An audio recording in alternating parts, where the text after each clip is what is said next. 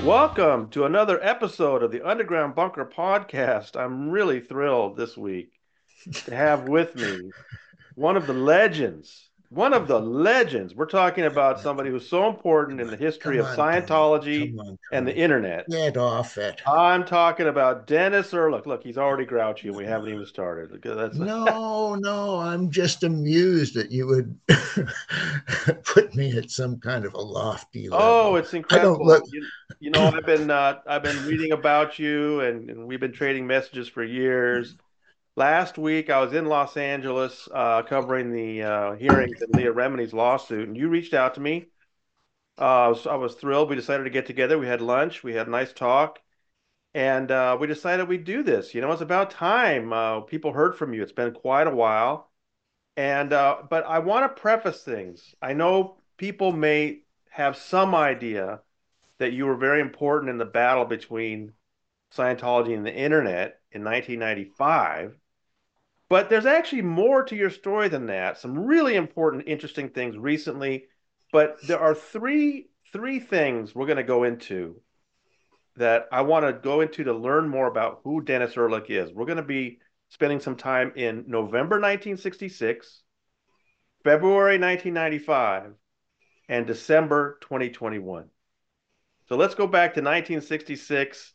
It's the 60s are starting to really happen. We're talking Sunset Strip in Hollywood, November 1966.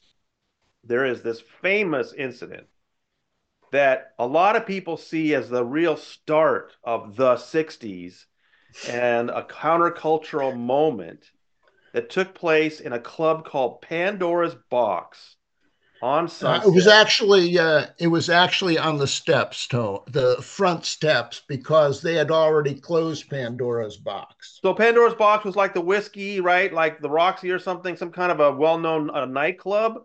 No, absolutely. So tell me about because it was gone by the time, it was gone soon after that. But tell me what happened that night and why you're involved. Well, I was a part of a trio that was playing from the back of a back uh, flatbed truck with a generator along Sunset Strip. Any place we could park, like a parking lot that wasn't being used, or any place like that, we would pull in, set up, and start playing. And that would be we draw a crowd, and pretty soon the county sheriffs would swoop in, chase away the crowd, and we would pack up very nicely. We were never harassed because just we would just pack up and move to the next place or the next time we could do it. So and the strip was the cultural center of the let me see, the counterculture that derived from the use of LSD. It took because LSD took a counterculture way out of proportion that anybody had ever seen before. Just right now, things changed for those people. So on the strip, everybody was walking back and forth on the sidewalk and waiting for. It was a big freak show. All Mm. right, it was just like the straight people who came along there to see the freaks, right? The hippies who were trying to emulate the freaks. And there were people who walked around on LSD and they were the freaks, they were just out of it. They had the wild haircuts, they dressed different, they sort of they were outsiders, outside of everybody, And if this you was want to and this know. was Hollywood, and I read that particular night, Jack Nicholson and Peter Fonda were there. Yeah, well, let me tell you, it was spurred on by Wolfman Jack, who that night got wind of it and called out all the whoever on the radio to come to this protest. It was in protest of how kids were being handled, really, on the strip. And they were being bullied, and some of them were being, physically attacked by the county sheriff. And And the the city county, the city had actually enacted a curfew so that anyone under 21 was supposed to go home by 10 o'clock at night.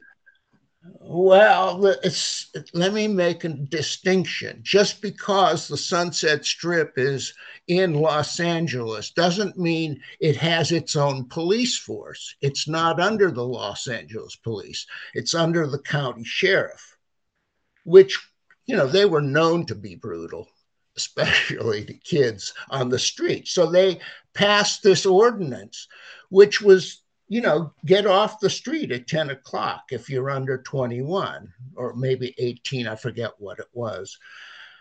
And the kids just didn't dig it. Back then it was like, hey, no, we're not going to get off the street.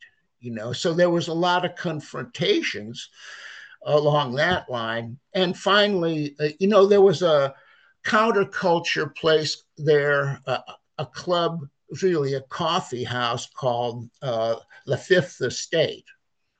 And lots of commies and socialists and anti-society characters hung out there. And they were really kind of the sponsor, if you want to know, of this activity that we were doing. We actually played on the roof of the place one time. It didn't work very well because it started raining. What did you play? What did you play, Dennis? I played guitar, 12-string guitar, and I sang. I've always been the singer, of the times that I've played in bands. So yeah, I started. The place had a lot of traffic. That was probably the heaviest traffic intersection in Los Angeles. It Sunset was and Crescent Heights? right, right. And in the middle of that, there was an island, and the Pandora's box was on this island, Hmm. right?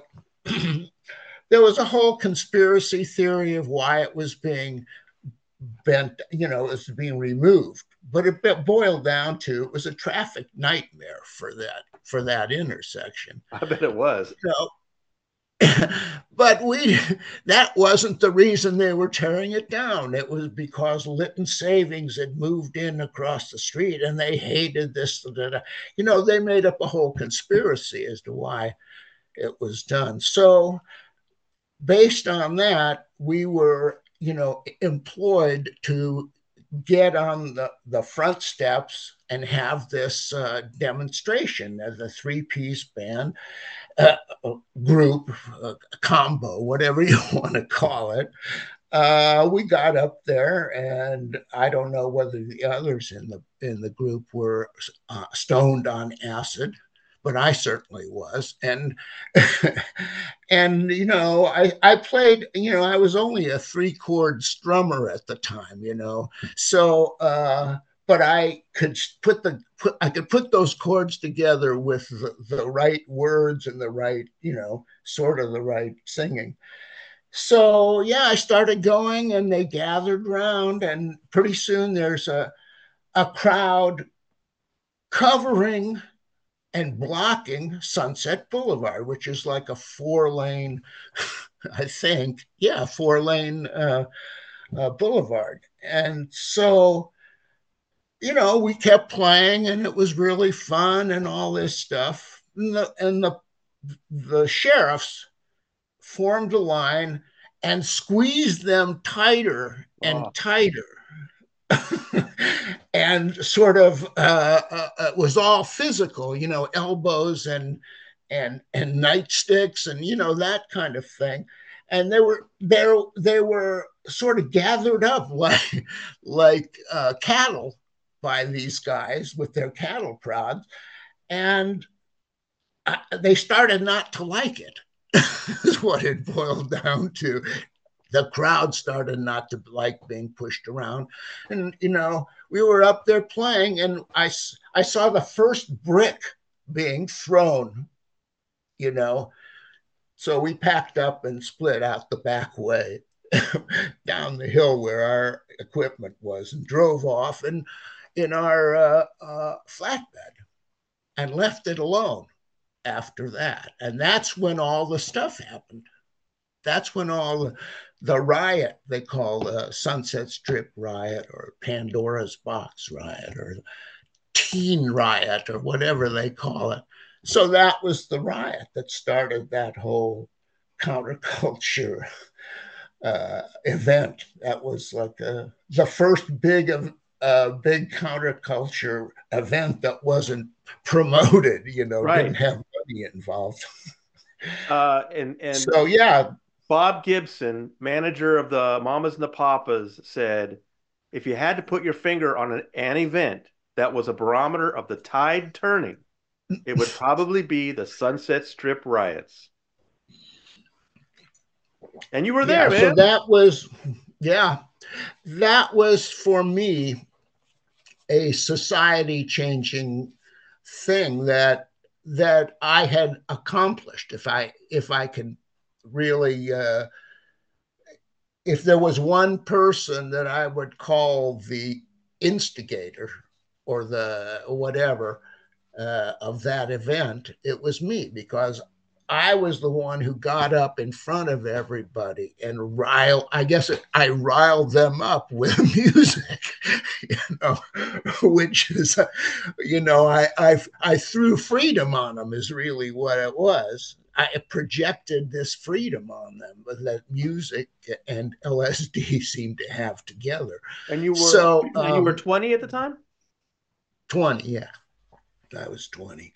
Excuse me, my nose is running a little bit.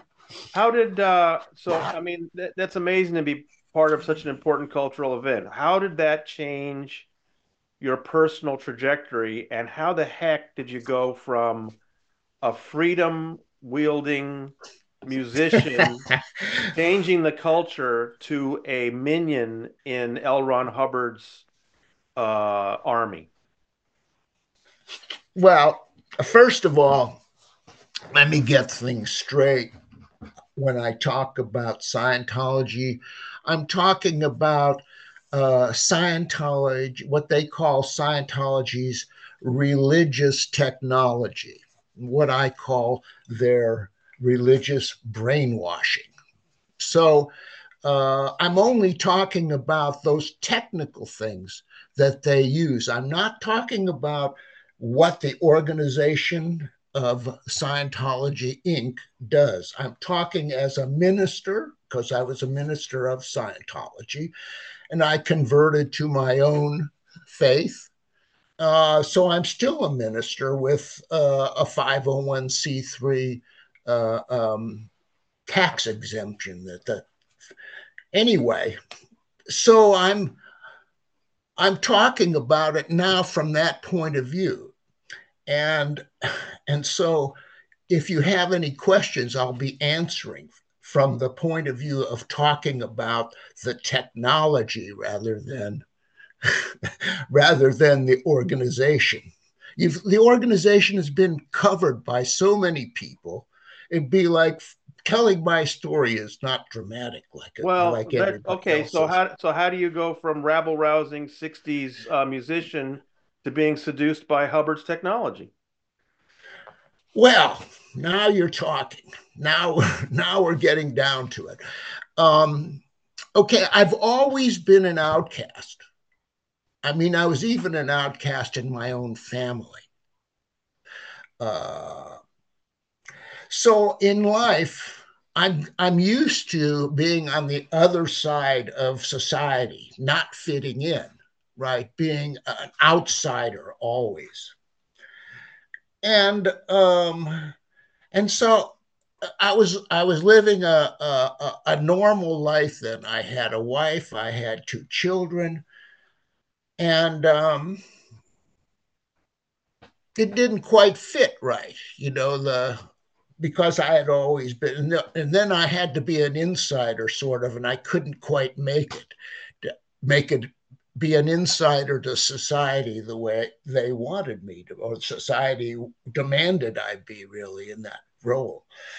So, so becoming an insider was kind of a,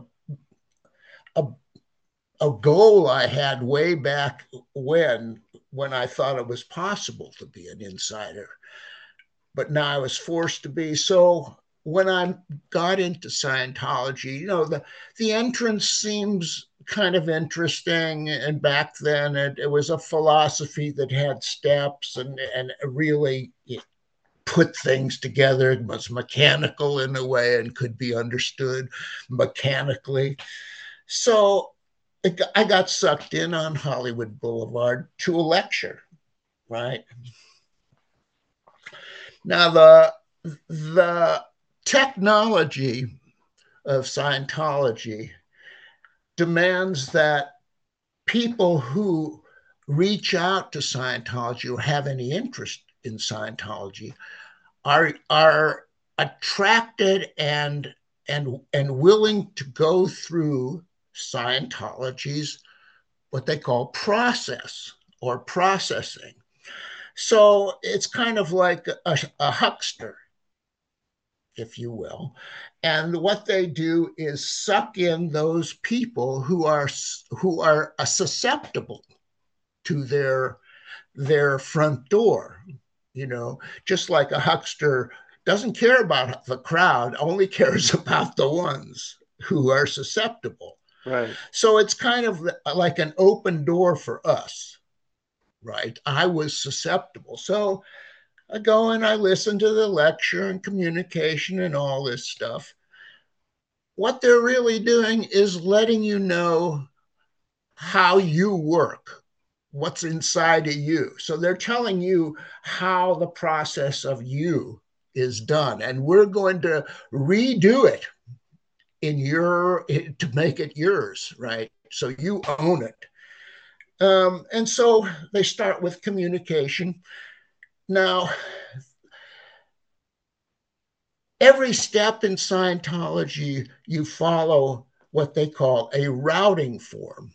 You have a piece of paper and you have, course supervisor signs off, and then you're routed, they say, to the registrar for the next course, wherein you're given the superpower cell.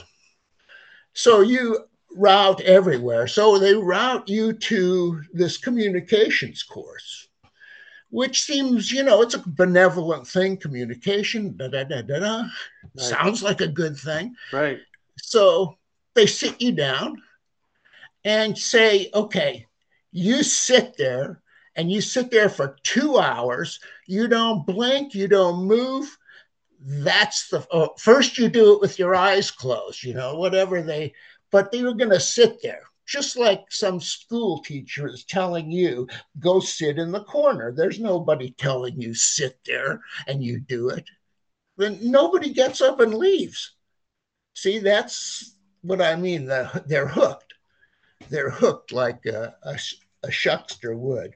So I hope I'm not going on too long about this. No, I mean, what one question I've always had is, I mean, you just said it. The routing form is going to take you to the superpowers. But what's interesting to me is this sort of cognitive dissonance, this disconnect that on the one hand, they're holding out the idea that if you follow these steps, and you're right, that's kind of seductive. We have a philosophy based on steps, and you just follow them, you're going to end up with superpowers. But then you're made to sit for hours. There's the training routines, there's the objectives. You're lifting bottles, you're touching walls, you're, staring at people. And I keep thinking, does it dawn on people that this is really the path to superpowers? Staring at somebody for 2 hours? Why, when you're being seduced into that, Dennis, does it not sort of dawn on you that this is just silly parlor tricks that don't lead anywhere? Well, they do. That's the point. And where they lead is someplace bad. But in the beginning, there's a feeling that there's something positive about what you're getting out of it. Right. Huh. Gee, if I sit here for how many days and, sit here every day, maybe something's going to happen. So something happens. That's the way that's, oh, yeah, this is really comfortable. Whatever the cognition is that the person gets out of sitting for 2 hours and not moving. But why they can't jump off the train once they're on it? Is that what you're asking? Well, Well, to me, it's just interesting that, I mean, I do understand there's the euphoria you get from auditing. There's the cognitions you can have after sitting and staring for hours. But I still wonder. I mean, none of this goes near superpowers, it's just interesting to me that you're being asked to stare at people, touch walls, and that's somehow going to lead to the secrets of the universe. I don't know. To me, it seems like a bizarre disconnect, but I guess it works while you're going through it. it works both ways, being controlled and controlling others, because they teach you how to be controlled and how to control others. Each drill is done back and forth. So it is done on, one twin does it on the other. So you feel like you're gaining control and giving up control at the same time, which kind of is a seductive thing. And And so you as you move up, and you ended up going very high. I mean, you ended up being cramming officer at Flag in mhm, Clearwater, which you have described as quality control agent at the brainwashing factory, which I love. Um, yeah, and you were, overseeing this, but then you had a problem. You wanted to improve things. They didn't like it, and you got declared and kicked out. Can we get to the part where you're now disillusioned and this internet thing is starting to come around? What motivated you after you were out to start? I mean, the way it was described to me was ARS was this sleepy little location on the Usenet with people sort of like discussing Scientology very calmly. And then Dennis Erlich showed up and really turned it into a battlefield. Can we get to that and your days on ARS? Because I want to get to the raid. Like I said, sure, We sure. started in November 1966. Now we're going to get to February 1995. You've gone through your Scientology journey. You got to a high point. You were cramming officer at Flag. You're out now. Tell me about getting on ARS and what that was like. I was chief cramming officer. Let's get that straight.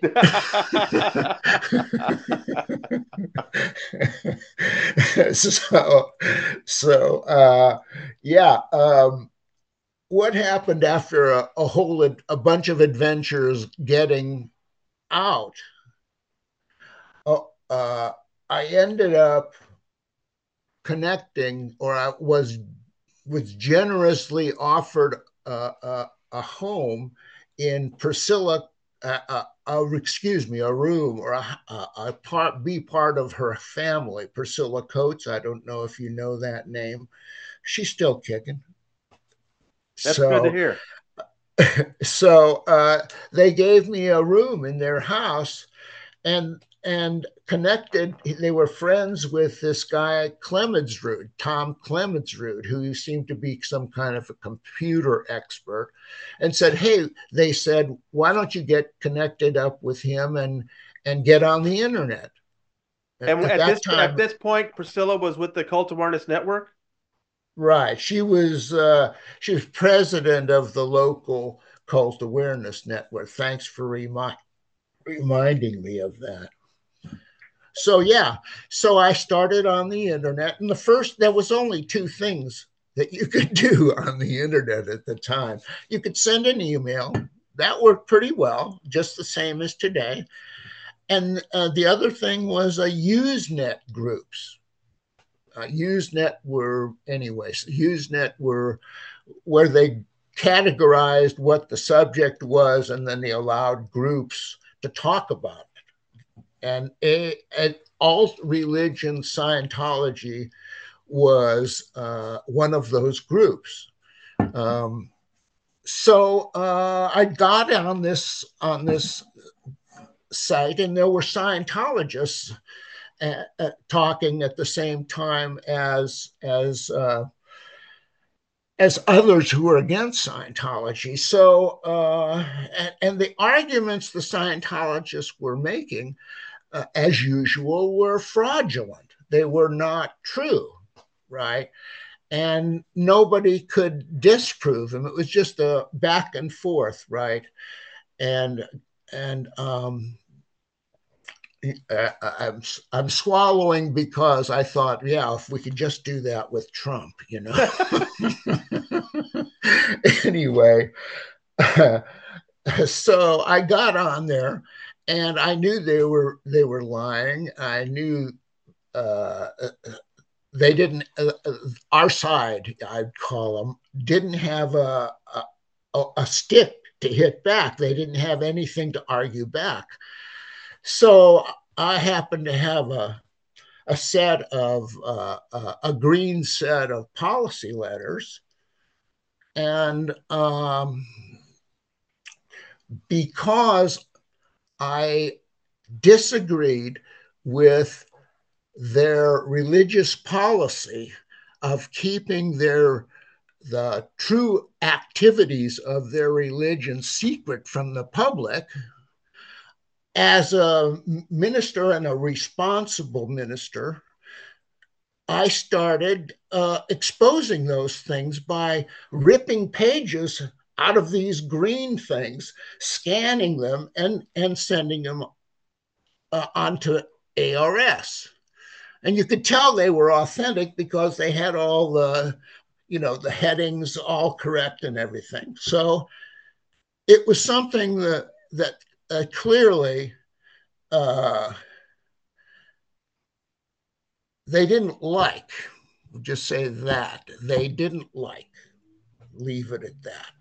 So I had various threats and letters and things like that, uh, claiming some kind of inhibition I should have with regard to exposing these things, right? Um, and I just ignored it. Personally, I just ignored it. Like, what do they think they're going to do, right? Yeah, right. What do they think they're going to? No, this is America. You can't do that kind of thing, right? In America. So yeah, um, to carry out their religious practice of destroying their enemies.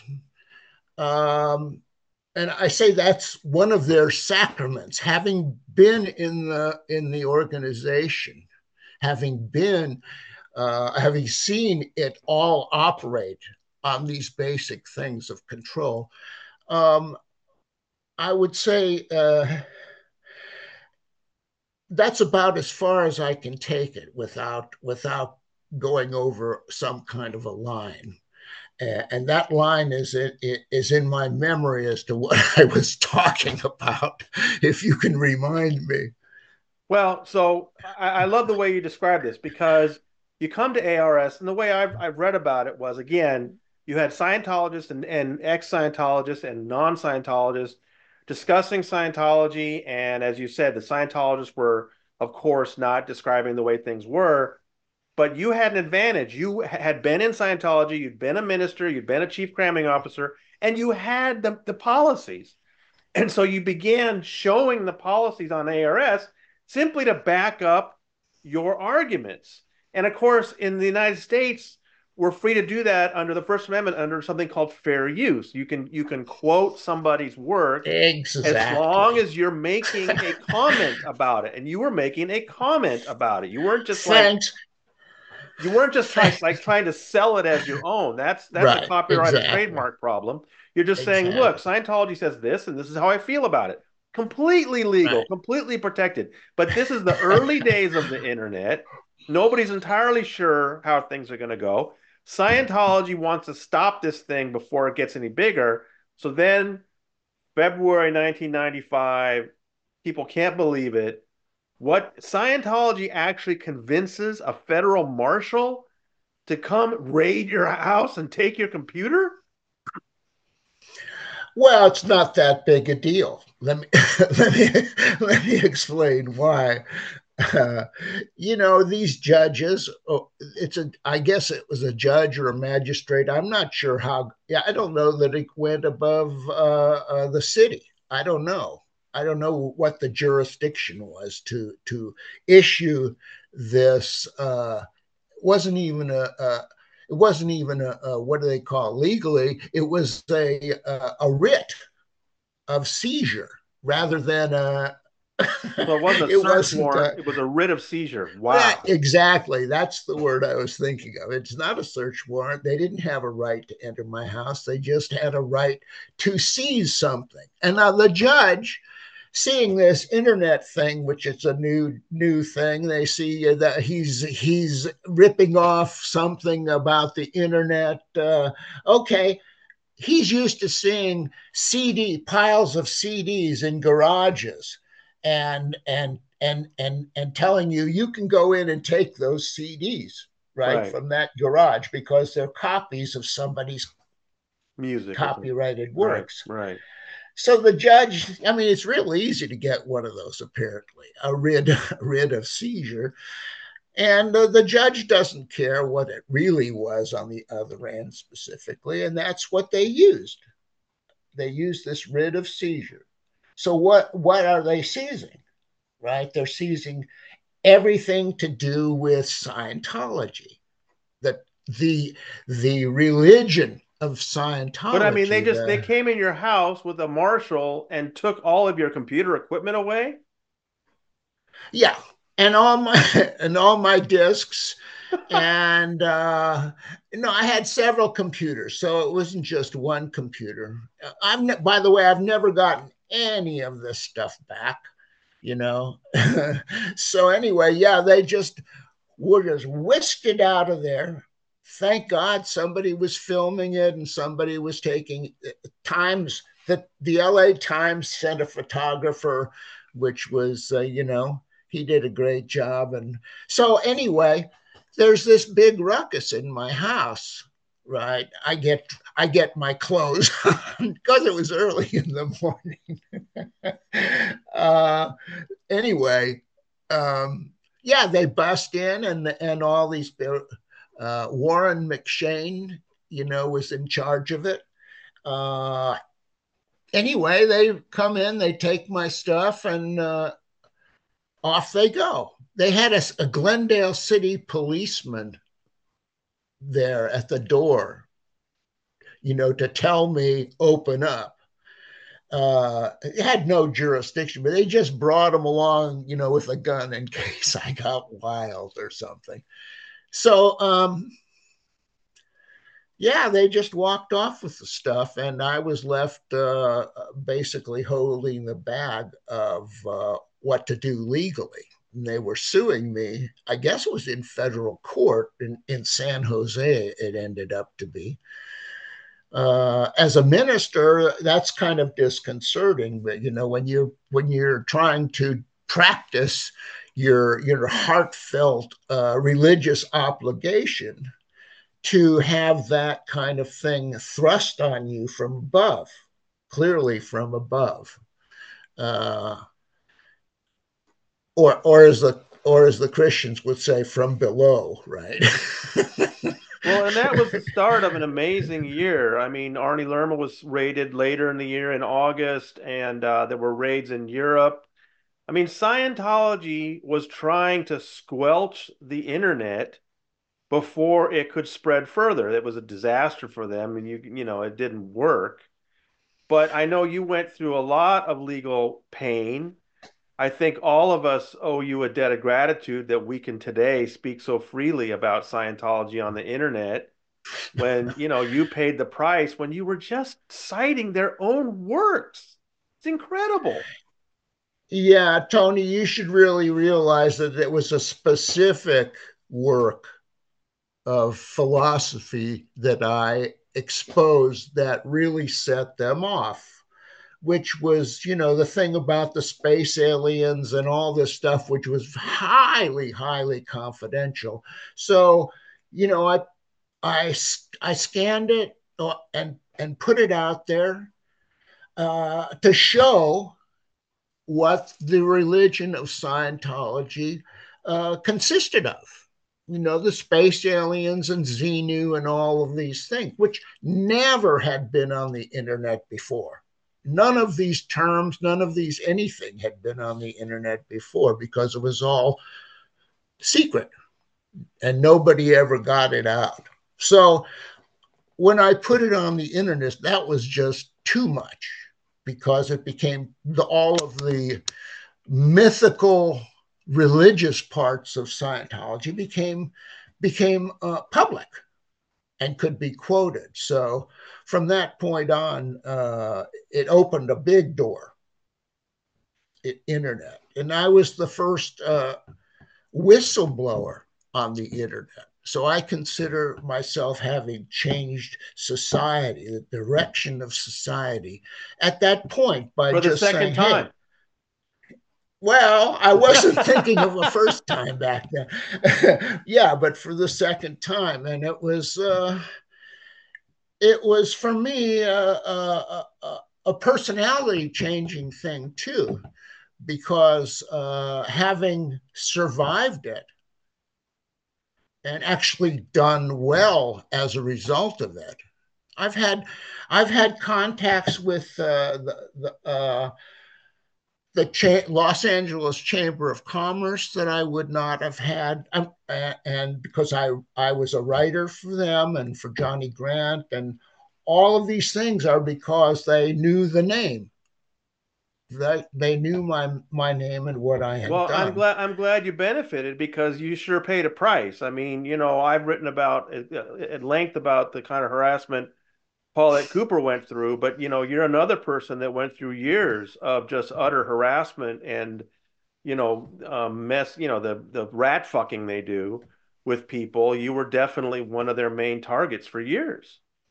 I was one of their rats. Yeah, that's true enough. I mean, they looked down on me exactly as a rat, with as much compassion as one feels for a rat. That's how they felt about me. So it's a heavy thing. But again, I'm an outsider, right? I've put my by doing this thing, I put myself on the outside of what society considers normal, right? Or what anybody else had the nerve to do is really what it is. So I felt like an outsider, and somehow I survived it because good people would not let those rights go unchallenged or undefended, and so I got the almost largest law firm in California, Morrison and Forrester, uh, to voluntarily take my case to the Supreme Court if necessary. And they would not charge me a penny. I'm just like, go along for the ride. So these were some of the best lawyers in California, and one of them particularly who led the case, Harold McElhaney. I wonder what motivated how did these people become motivated enough to throw all this effort into my Are case? you kidding? I mean, it was crucial. We're talking about the very freedom of the internet. I mean, you talk today about battles on the internet. This was crucial. Not just Scientology was not just trying to put the No, genie that's back in right. the bottle, but Scientology was trying to squelch what could be done on the internet, and that's why 1995 is such a pivotal year for online freedom. And then 2008, when Anonymous showed up and had a similar battle with Scientology. This is a crucial time, and I can understand why those lawyers would want to be involved in that fight. So yeah, I'm glad you got that kind of representation. Well, for me, it was like a gift from God. It was like, how do I deserve this kind of, I'm life has made me humble. If you want, if Well, you let's want to let's know the let's truth. let's move ahead because I want like I said, Okay. there's three eras we want to talk about. November 1966, the Sunset Strip riots. You were right in the middle of it. Uh-huh. February 1995, Scientology's battle with the internet. You're right in the center of it. Now we're Yeah. going to move to December 2021. In those intervening years, you and I had communicated once in a while. Um, but then you went through a life-changing incident in December 2021, which has really changed your outlook on life a lot. I've noticed that you talk in a very different way on places like Facebook than you did before. It just seems like a different Dennis Erlich. And so I want you to talk about what happened to you in December 2021 and what your new outlook on things is. Well, I had had some minor seizures, uh, not enough to send me to emergency room, but serious enough to for my wife to take me to the hospital. And then the medicine I was taking was making me crazy. It was making me itch all over. So I just decided to stop the medicine because an epileptic who has a seizure doesn't remember it as anything major. It's like, oh, I just wake up and I'm fine, they don't remember the seizure.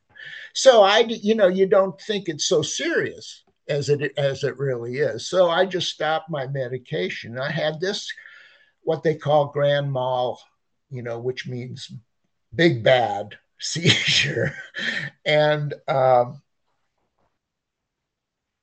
the effect of that was when I started coming out of it, I only knew my first name.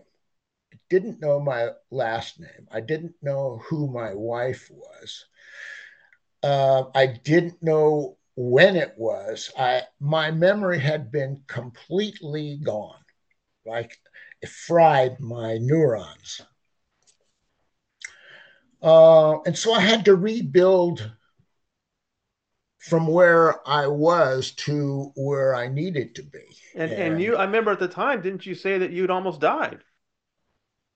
well, that was the seizure brought me this close to death. I looked death in the face, and it was like ah. When I woke up, it's like wow, this is where I live. It was like a thrill. I was thrilled with what I was being presented with as my life. It was like a new thing being alive. It still is. It still is a new thing, but and so my memory was gone at that time, and I've had to build up my memory little by little. If you understand what I mean, I've had to learn how to spit again without it running down my that's the kind of level I have to gain back. How to tie my shoes without it being a problem, how to put on a shirt without it being a problem. I still have a problem with that. So, yeah, it's a rebuilding of abilities, but at the same time, it's a rebuilding of who I am. What came out of the seizure was like an animalistic Dennis. Like I had to retrain myself out of that. I don't know. It reminded me of my Scientology personality because it was like, hey, let me do what I want to do. I was fighting hard for freedom. You can't tell me what to do, and this was my basic personality all along is that kind of thing underneath. So when I got out of it, I started coming out of it and rebuilding memory little by little. And I want to say music was a big part of that because I'd forgotten all about how to play guitar and and the songs that I knew, and I had to remember all of them, and it was like learning them all over again. You Wow. know, only slower and more deliberate. So I feel that that has really carried me along, or like this, trying to work through what was distracting me as I play. Um, Sometimes while I'm playing, I make a mistake and I can't remember what song I'm playing. I have to go back to the paper and look at what song was I playing there. Wow. And that's the kind of memory things that I have. And so that was a kind of an earth shaking situation for me. And my personality came out completely different from what it was before. I'm really friendly with people. you know, I make a real effort, whether they care or not, to be friendly to them. So I consider that a good personality as far as that. I'll stick with that one, if you know what I mean. I've had a lot of different personalities, but I'll stick with this one. Um, so yeah. And well, let me tell you, we had such a pleasant lunch, and I do feel like you have. I remember on Facebook you wrote this really interesting thing where you were explaining to people, your friends, look, I've had this near-death experience. I'm starting over. I need to meet you again. I need to learn who you are again. And I don't know. I that made me emotional, Dennis. I just thought this is such an amazing thing this man I admire is going through. And so what has it been like these last 2 years, meeting people all over again and putting your life back together? Well, I've specifically kept to myself, you know, with under the umbrella of COVID, right? I've used that as part of, but I'm still, after COVID is gone, and I never caught it. So after it's gone, like it is now, basically, it's not something keeping me from going out. It's myself. I don't know how to act in social situations. I don't know how. I have to rebuild that ability, and I never had that ability either. So I have to learn that ability or get used to that in order to sort of finish off the job of recreating myself. Hmm. And with your new perspective, what do you look at what you went through in the 60s? Uh, well, do you look at what you went through with Scientology a little differently now? I've always looked like I've always thought of these things. The first two events that you referenced, the riot and the thing of Scientology changing the course of history with regard to the internet and Scientology. I've always looked at it as if, hey, those are things I did, and probably I got another thing to do. Probably I got another thing to do. What it is, I have no idea, but I didn't have any idea about those other things either. So that's my perspective. It wasn't like, oh, yeah, this was a big deal. No, it was just part of who I am. This is part of my personality to have done that. No big deal. It's I carry who I am around with me no matter what other people may think. I'm not that interested in what other people think of me. So when we had that conversation, I realized this guy looks up to me in a way. And that was shocking because I look up to you, Tony, and the kind of journalism you do and how you keep up with it, I don't know.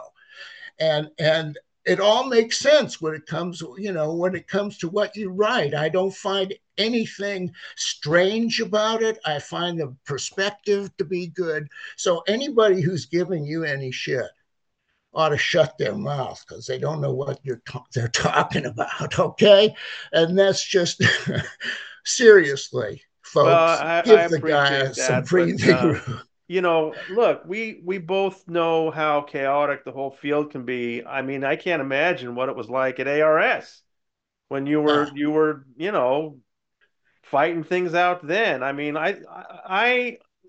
my first story about Scientology came out in November 1995.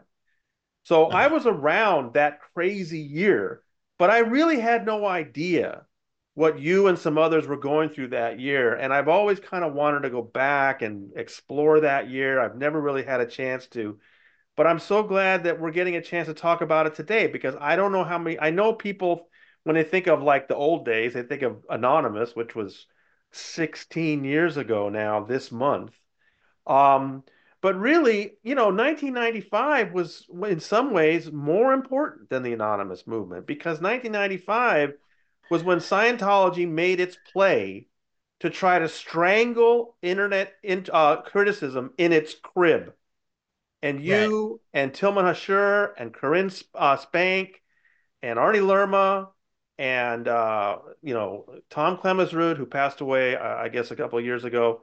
You guys fought to keep things free, and I don't think you've ever gotten the credit that you deserve on that. Well, thank you very much, Tony. And I don't think you've gotten all the credit you deserve either as a journalist. So, someday I see a Pulitzer in your future. Well, I'm thinking about it anyway. My postulates Okay, are for you. you postulate that. I appreciate that. So, anything else about? Tell us a little bit about what you're doing now. You've got a ministry. Tell us about that a little bit.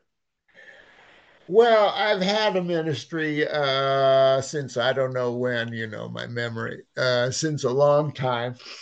And it's all about helping people reorient into society after they've been in a cult, or how to sort of have their family react to their child in the cult, or their child coming out of a Oh, of a wow. cult. I didn't realize that. So yeah, and counseling of ex cult members on their emotional problems, and they have a lot a lot of emotional problems, and I'm not sectarian at all, and I don't try to push anything, and I'm not one of these people who try to talk other people out of what they believe.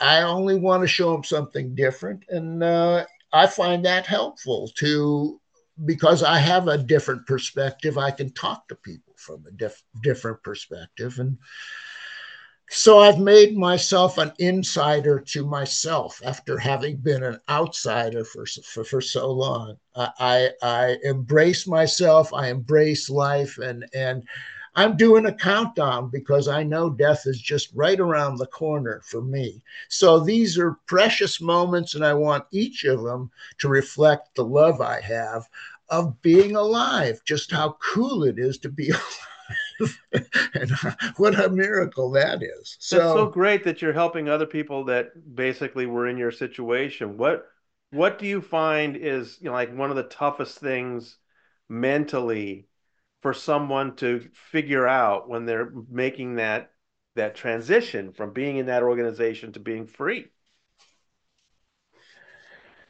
the worst mental problem is how to fit in back into society, that they don't, that they have to shift their whole thinking around to how other people think, because the thinking is so from Scientology's brainwashing technology is so invasive.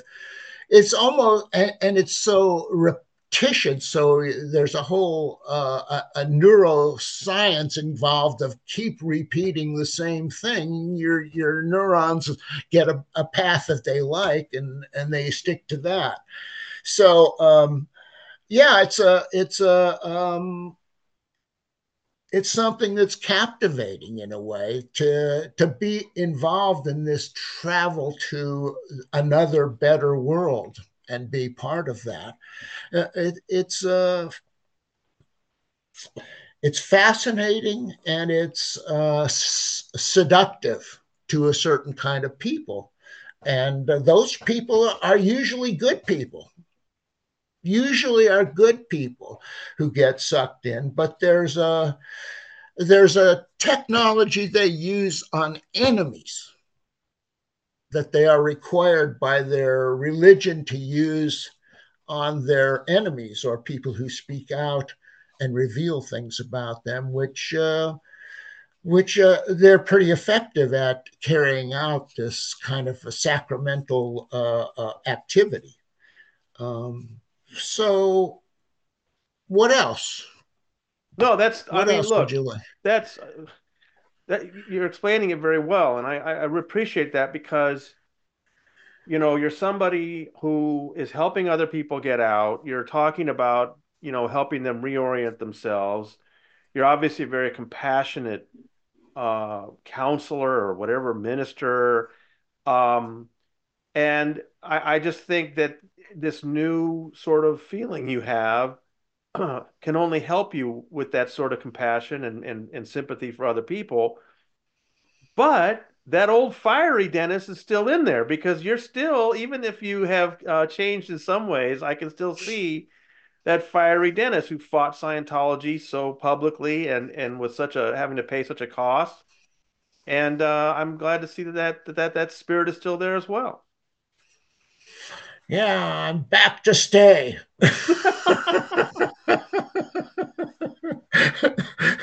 Watch out, world, I'm back to stay. Oh, that's great. That's perfect. All right. Well, Dennis, I'm so glad you reached out to me when I was out in LA last week that we had lunch and that we could have this conversation. And I know there's plenty more. I know you can go into more detail on the technology itself, and I'd love to talk about that again some other time. But this was just, I think this went really well, and I'm so glad you came on the podcast with me. Well, our meeting together, our lunch together was enervating for me because nobody has particularly had much interest. And so I felt, wow, maybe I'm not a complete failure in life.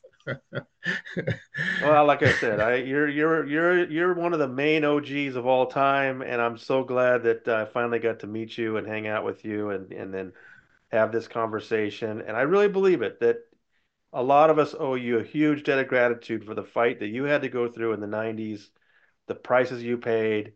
This organization needs to be examined closely and watched, and we can do that freely now thanks to you. Wow. My heart, I can't take this kind of talk. Stop it. No, I appreciate the sentiment, and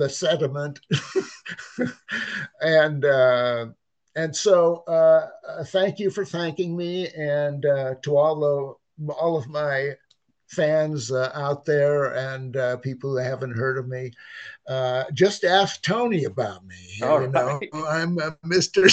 I'm Mr. Superman as far as he. I'm your PR agent from now But on, okay, Dennis? exactly, you're Okay. hired. Thank you so much, Dennis. I'll talk to you later. Hey, my pleasure, Tony. Anytime. Now I'm bunker down in Bunker Town again to witness history. Ride the storm, wait to see a reckoning, and the day they all come. Oh,